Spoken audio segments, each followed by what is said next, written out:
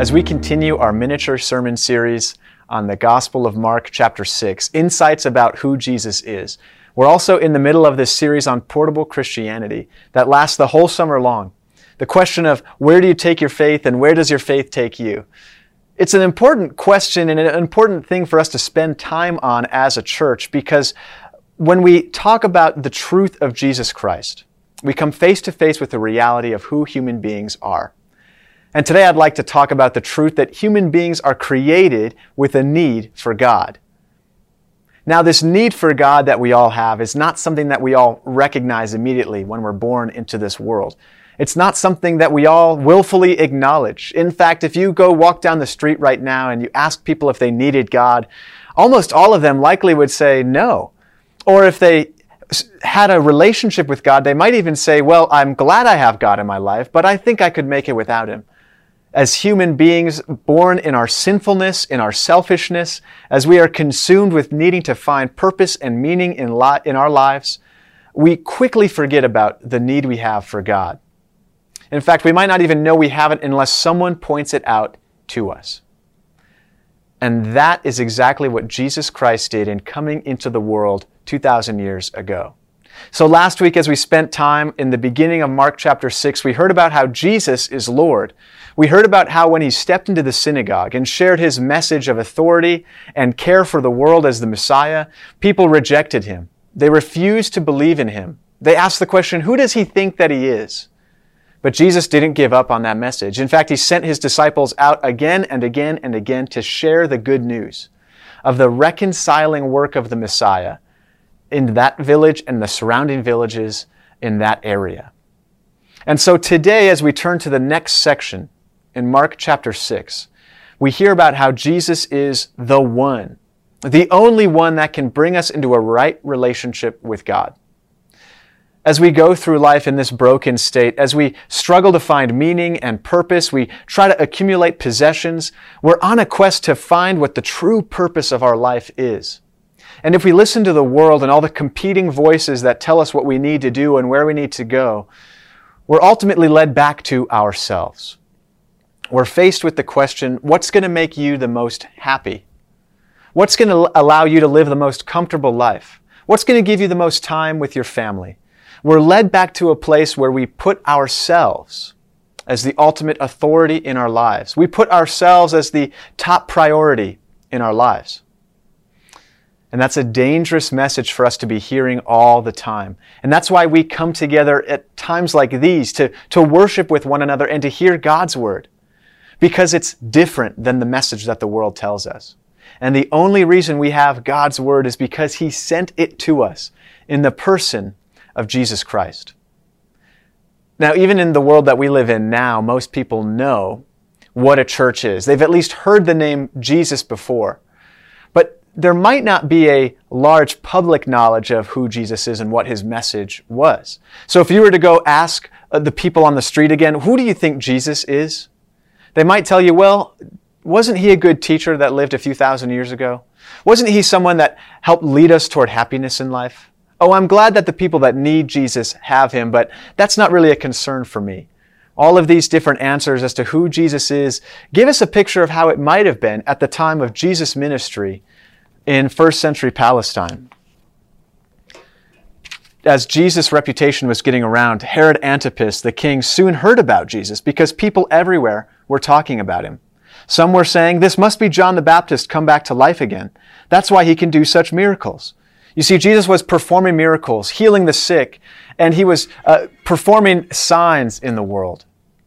And even with those miracles taking place, people didn't believe that He was the Messiah. They thought He must be somebody else. So why does Herod think it might be John the Baptist brought back to life? Well, if you were to read through this whole part of the chapter in Mark 6, you would hear how Herod put John the Baptist to death because of the message of God's truth he was preaching at the time. There's a lot of history. There's a lot of politics and drama that go into this part of the story, but let me fill in some of the essential gaps for you. John the Baptist was Jesus' cousin, who was sent into the wilderness to preach the truth of Jesus coming into the world. And he was telling the people that would come out to hear his message, Jesus is coming.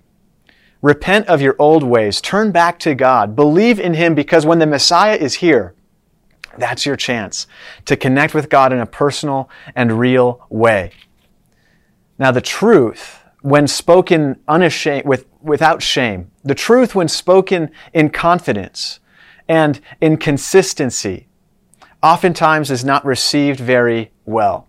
For John the Baptist, the church leaders at the time really disagreed with his message. They didn't want him to be influencing the people. And yet the people whose hearts were hungry for the truth would come out and hear John the Baptist speak on the banks of the Jordan River, preparing the way for Jesus. He was a powerful prophet, and in fact, the last prophet before the Messiah came.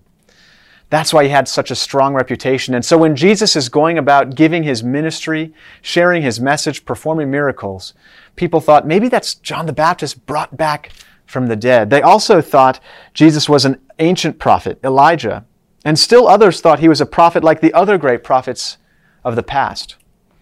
For the people of ancient Israel, prophets were the connection to God. Prophets were the representative of God's voice to the people, and they would lay the people's concerns before God as well. The prophets were the go-between.